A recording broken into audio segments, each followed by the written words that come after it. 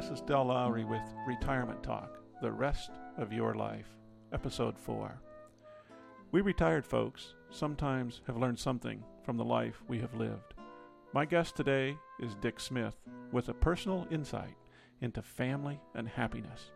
He shares a story that illustrates a lesson we might all do well to consider.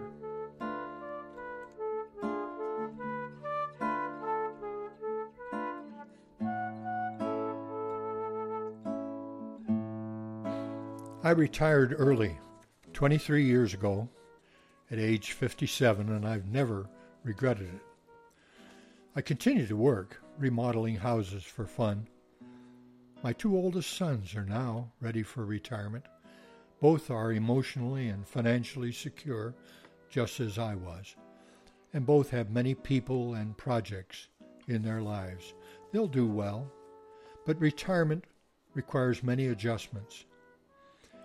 My dad was an intelligent man, but he did not have a satisfying career. He worked for 35 years for General Electric as a machine operator.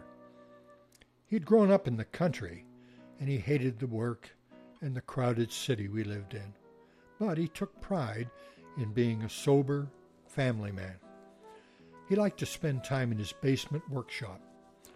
He was a stern Catholic who believed that to spare the rod would spoil the child. He was a dedicated woodcarver, and after retirement, Mom induced him to set up displays of his work in public places. He refused to sell anything and was insulted when someone would offer him $20 for something he had worked on for weeks. He carved animals, puzzles, wooden chains, an elaborate Christmas manger scene, and a massive totem pole for the Boy Scouts. When he died in Arizona, his 6 children gathered from Pennsylvania, Ohio, North Carolina, Washington, and California for the funeral. We were not a close family. One brother joked that he'd want to make sure he was dead. Mom asked for help in disposing of the carvings that took up an entire room in their trailer home. We each dutifully selected a piece, sent the rest to a museum. We resented the fact that he spent his time on his hobby instead of being a father to us.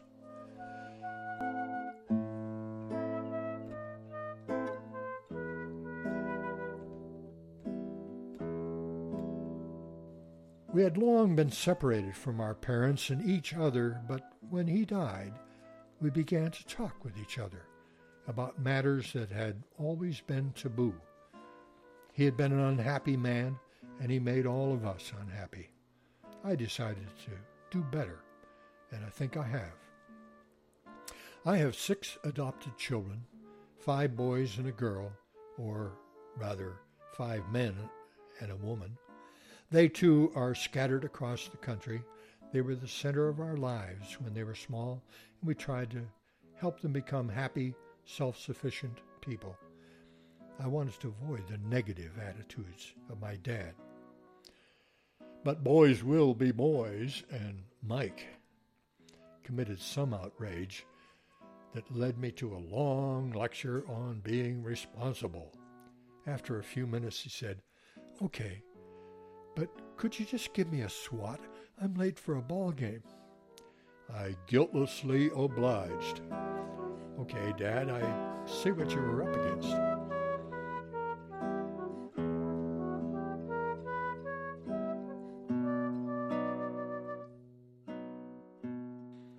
When the boys were teenage draft bait, the whole family protested the Vietnam War.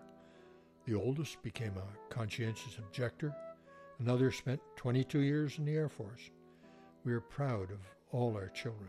They are all good citizens with a strong commitment to fairness. I still like to hold signs protesting war, torture, and racism, and I write a monthly protest letter to the editor. We live in a great city with good music, art, plays, movies, and a small experimental theater group. We also like to travel in our pickup camper. but it's nice to come back to our cozy home on the edge of town. We live on a lane with good neighbors who stop to chat but do not intrude. We found that good balance between isolation and the social whirl. Like my dad, I too spend time in my workshop. I'm fascinated with geodesic domes and the ideas of Buckminster Fuller. There are 4 domes in our yard, and someday my kids may have to decide what to do with them. I hope they will delight in them as I do and not feel that I neglected them too much. I think the greatest gift we can give our kids is the example of a happy life.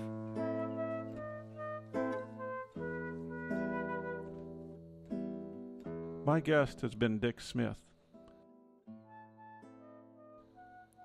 If you have a story you would like to share via our podcast, please contact me at del@retirementtalk.org.